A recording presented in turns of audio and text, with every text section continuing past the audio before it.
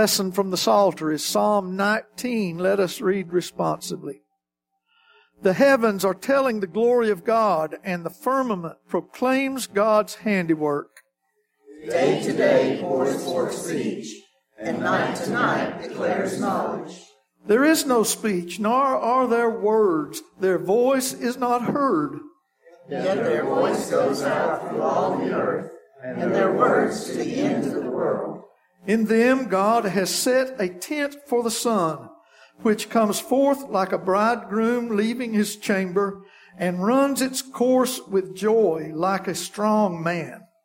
Its rising is from the end of the heavens, and its circuit to the end of them. There is nothing hid from its heat. The law of the Lord is perfect, reviving the soul. The testimony of the Lord is sure, making wise the simple. The precepts of the Lord are right, rejoicing the heart. The commandment of the Lord is pure, enlightening the eyes. The fear of the Lord is clear, enduring forever. The ordinances of the Lord are true, and righteous altogether. More to be desired are they than gold, even much fine gold. Sweeter also than honey, and drippings of the honeycomb. Moreover, by them is your servant warned.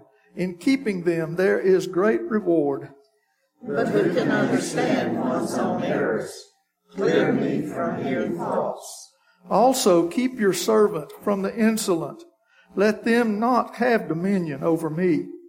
Then I shall be blameless and innocent of great transgression. Let the words of my mouth and the meditation of my heart be acceptable in your sight, O Lord, my rock and my redeemer.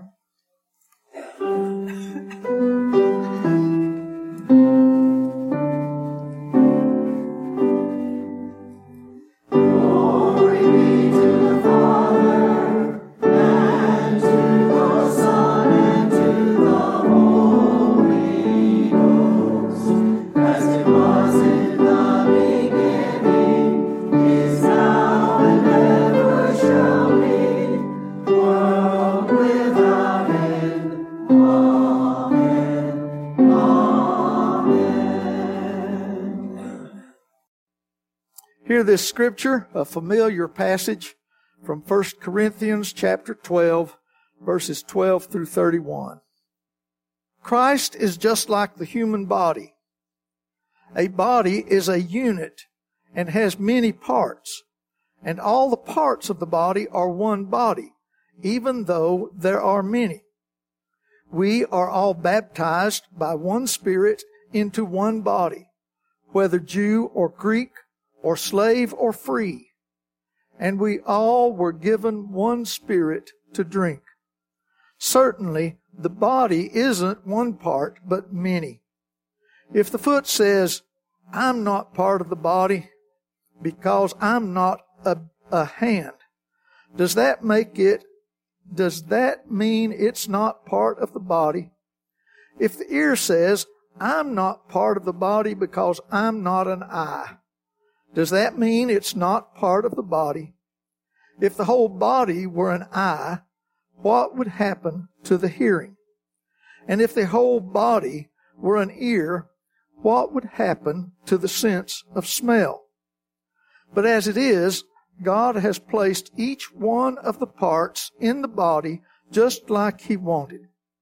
If all were one and the same body part, what would happen to the body? But as it is, there are many parts, but one body. So the eye can't say to the hand, I don't need you. Or in turn, the hand can't say to the feet, I don't need you. Instead, the parts of the body that people think are the weakest are the most necessary. The parts of the body that we think are less honorable are the ones we honor the most. The private parts of our body that aren't presentable are the ones that are given the most dignity. The parts of our body that are presentable don't need this. But God has put the body together, giving greater honor to the part with less honor, so that there won't be division in the body, and so the parts might have mutual concern for each other. If one part suffers, all the parts suffer with it. If one part gets the glory, all the parts celebrate with it. You are the body of Christ and parts of each other.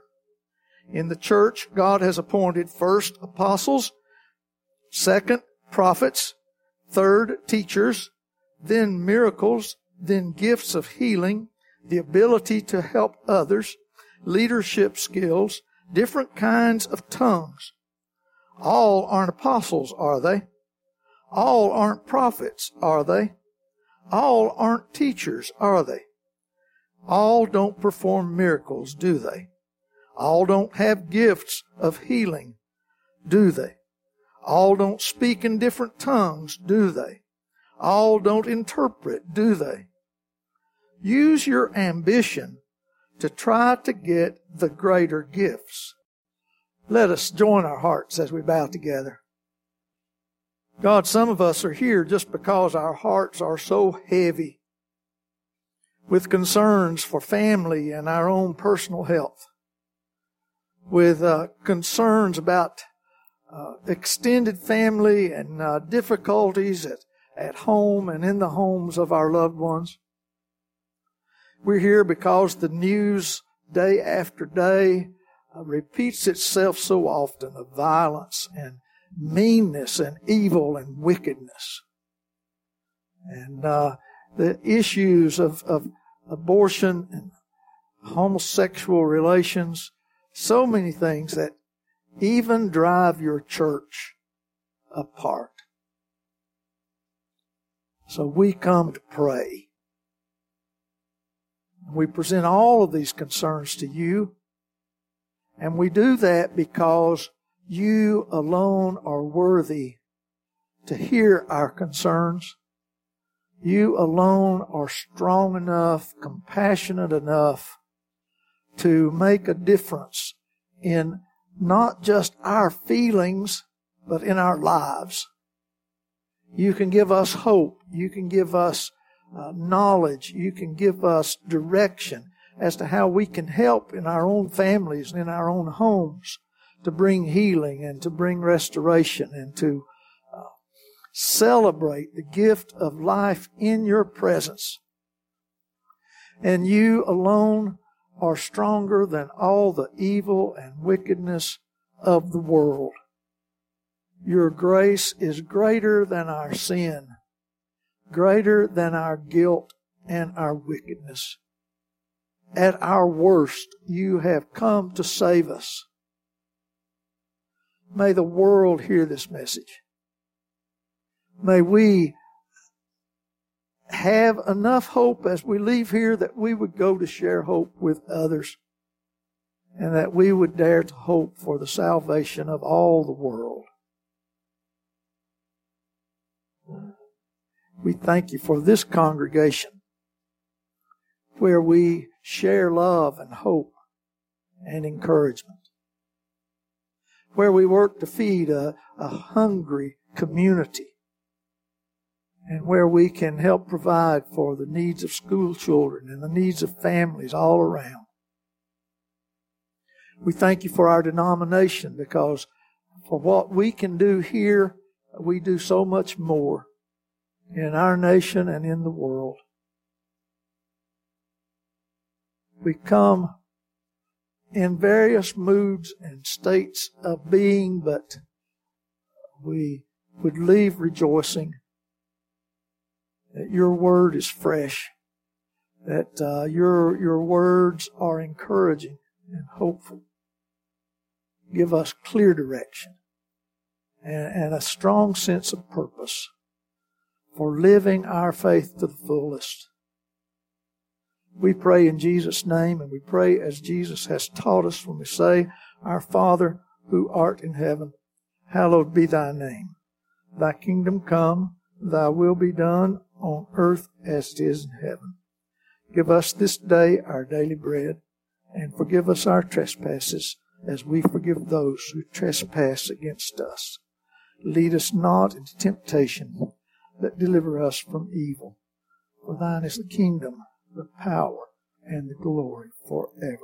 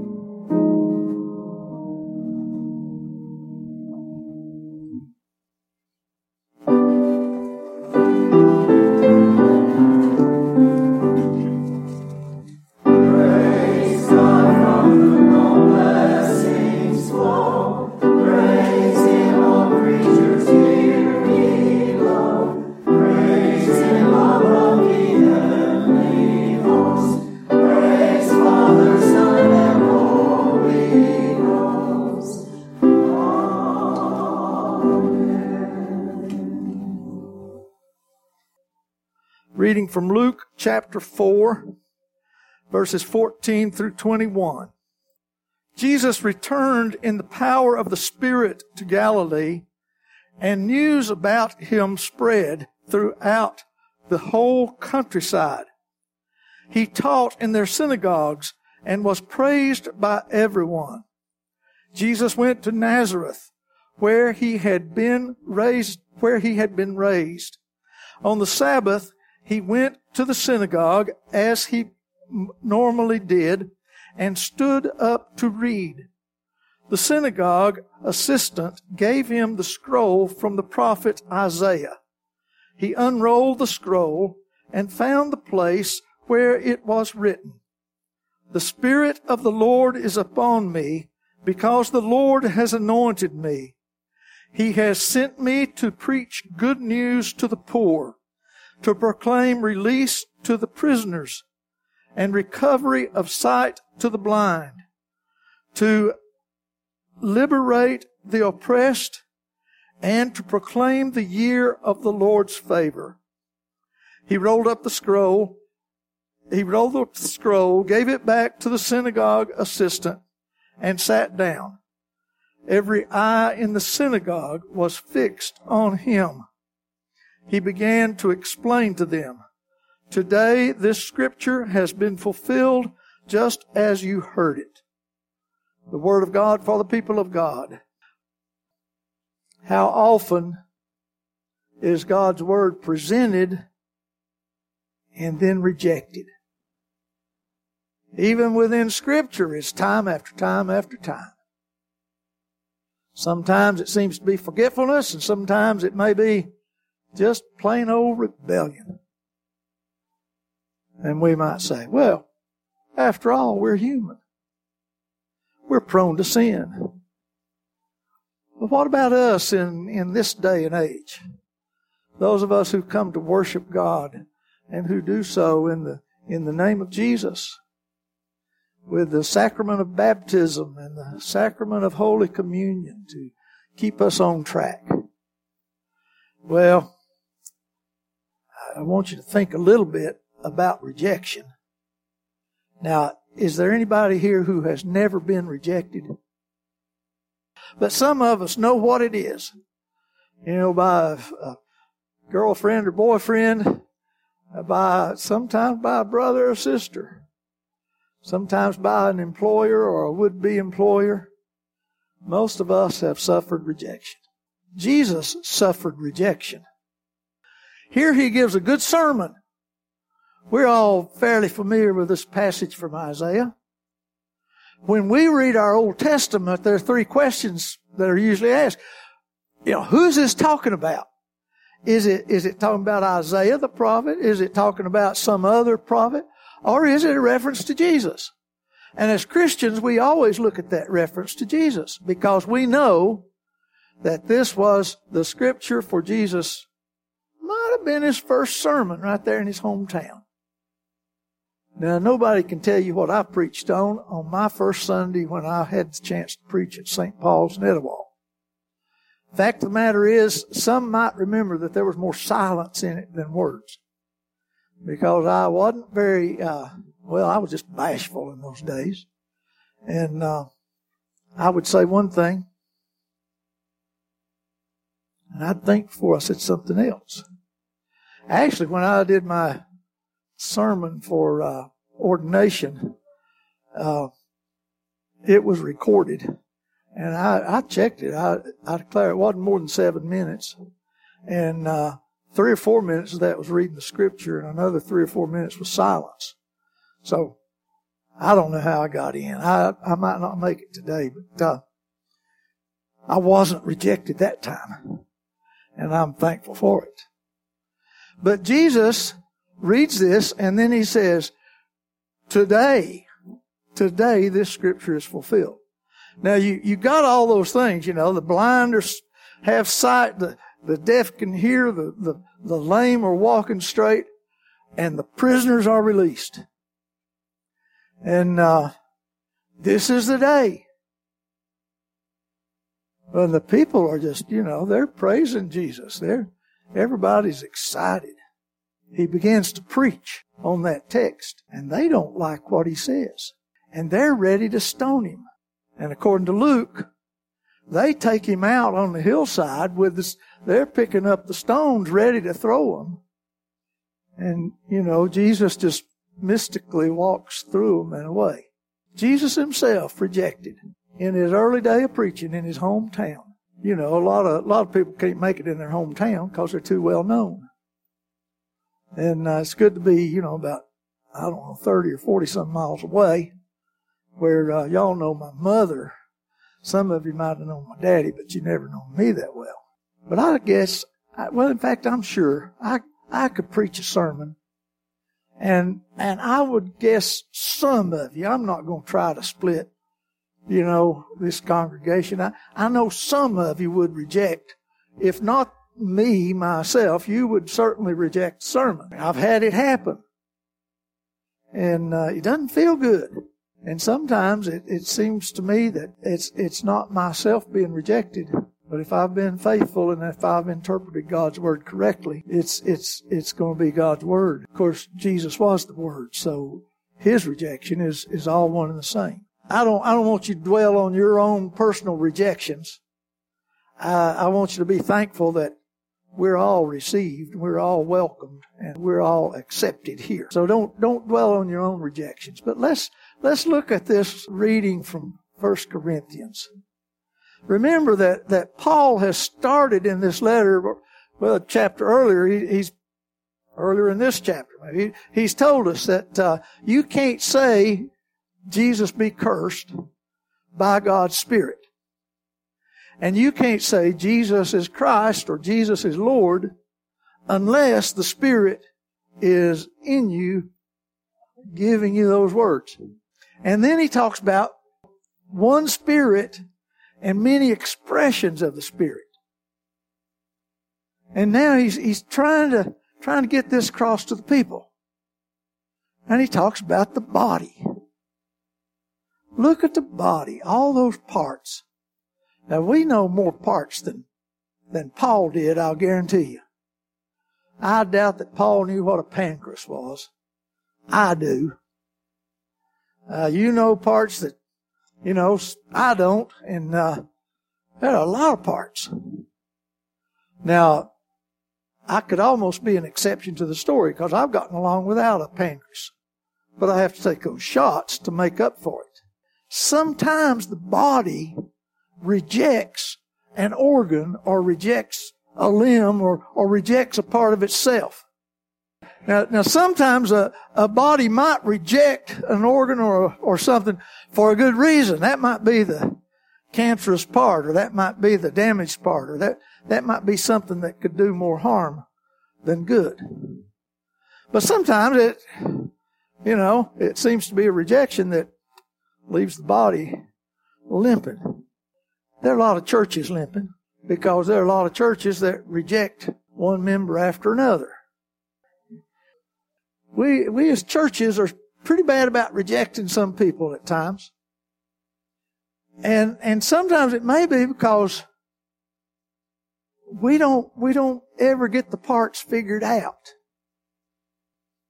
There are muscles and there are bones. There are organs for one thing and another. Skin and hair serve some kind of purpose besides just good looks. But in the church, we don't always get things figured out. Now, you tell me, is it because we don't know our purpose, or because I don't know my purpose and maybe he and she don't know their purpose? The purpose ought to be clear. The discipline spells it out. The purpose of the organized unit of the United Methodist Church is to make disciples for Jesus Christ, for the transformation of the world. Big item, but what it says, we are to be disciples of Jesus Christ. And we're to be working together. And not just to build this church, that would be nice, but for the transformation of the world. I fear that our church, speaking just as the United Methodist Church, I think our church often rejects that purpose. Sometimes it's knowingly. We don't want to deal with those people. We don't want them in here. I was told just the other day that there was a time when one of our big high steeple churches in one of our larger cities, not in our district, but in our conference, took their new associate who had just been appointed there, walked him to the front door of the church and said, your job is, if any black people come up this door, don't let them in. I would hope we're all past that. But I fear there's some churches that still get upset, if a person of race came in. I don't think it'd be you. I think we'd be okay. But part of what the picture leads to is that we all have differences. And some are obvious and some aren't. Some are older than others, and some are prettier than others, and some are, nobody's as handsome as I. As Gary, or Denny, but we all have differences. And truth be known, some of us tolerate differences better than others, and we all tolerate some differences better than other differences. So it's part of our work as Christian people to get along with one another. But it's never just to get along. I've worked camp. I prefer happy campers. But I've also seen campers that were out of line. I've watched a pastor in residence, minister in residence one time. There's a little boy been giving us fits. And I couldn't believe it. He smacked him in the face I thought, oh no, we're all in trouble now. And then I heard him say, now, if you understand me, we're okay. And I want you to settle down, and I want you to behave. If we understand each other, things, it's going to be all right. And it was the rest of that week. That boy behaved. He could have been, he could have been named Camper of the Week. His behavior just completely turned around. And then I learned that the pastor had 3 sons of his own, so he knew how to deal with boys. And he didn't hurt him. He just got his attention. It's not always easy to deal with our differences. But then again, our differences make us stronger. Because I can't preach to everybody. I can't appeal to, everybody. And chances are, well, it used to be one of the statisticals that people came to church by the invitation most often of a friend. And the pastor was way down on the list of the friends or the people who would invite them. Of course, the other statistic was that it takes about it takes several invitations before somebody might respond. You're lucky if they come the first time. And when they do come the first time, we need to invite them back and, ask where they are when we don't see them anymore. Sometimes our rejection is a matter of sin. If it's the rejection of our purpose, if it's the rejection of a higher calling, or of a more specific calling, or if it's the rejection of a proper way of doing things. Sometimes our rejection is a sin. And, I don't know how many times you've been rejected that you would have thought that was a sin. But you know how rejection feels. And if we reject somebody from our own sinfulness, well, God forbid, and heaven help us. Now, more often than not, we simply fail by neglect and lack of effort. But I want you to consider, if you felt rejected by anyone here in this house, forgive. If you've been rejected anywhere by any church, forgive. But then remember how it feels, and try not to reject any others.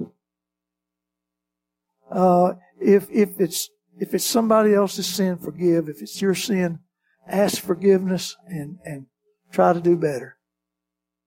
But let's realize that the body of Christ, it has many parts, but it has one whole function in a variety of ways to serve God and to love others. There are many ways we can do that. Together, in small groups, even individually as we go from this building. We can be doing that every day. And God will lead us and God will bless us as we go forth. Let's not reject anybody. Let's welcome anybody. And let's invite everybody. Can we do that? Let's pray. God, we thank you for your accepting us as we are. And thankfully, you don't leave us just as we are. You give us your Spirit. You give us teachers. You give us help and assistance in so many ways.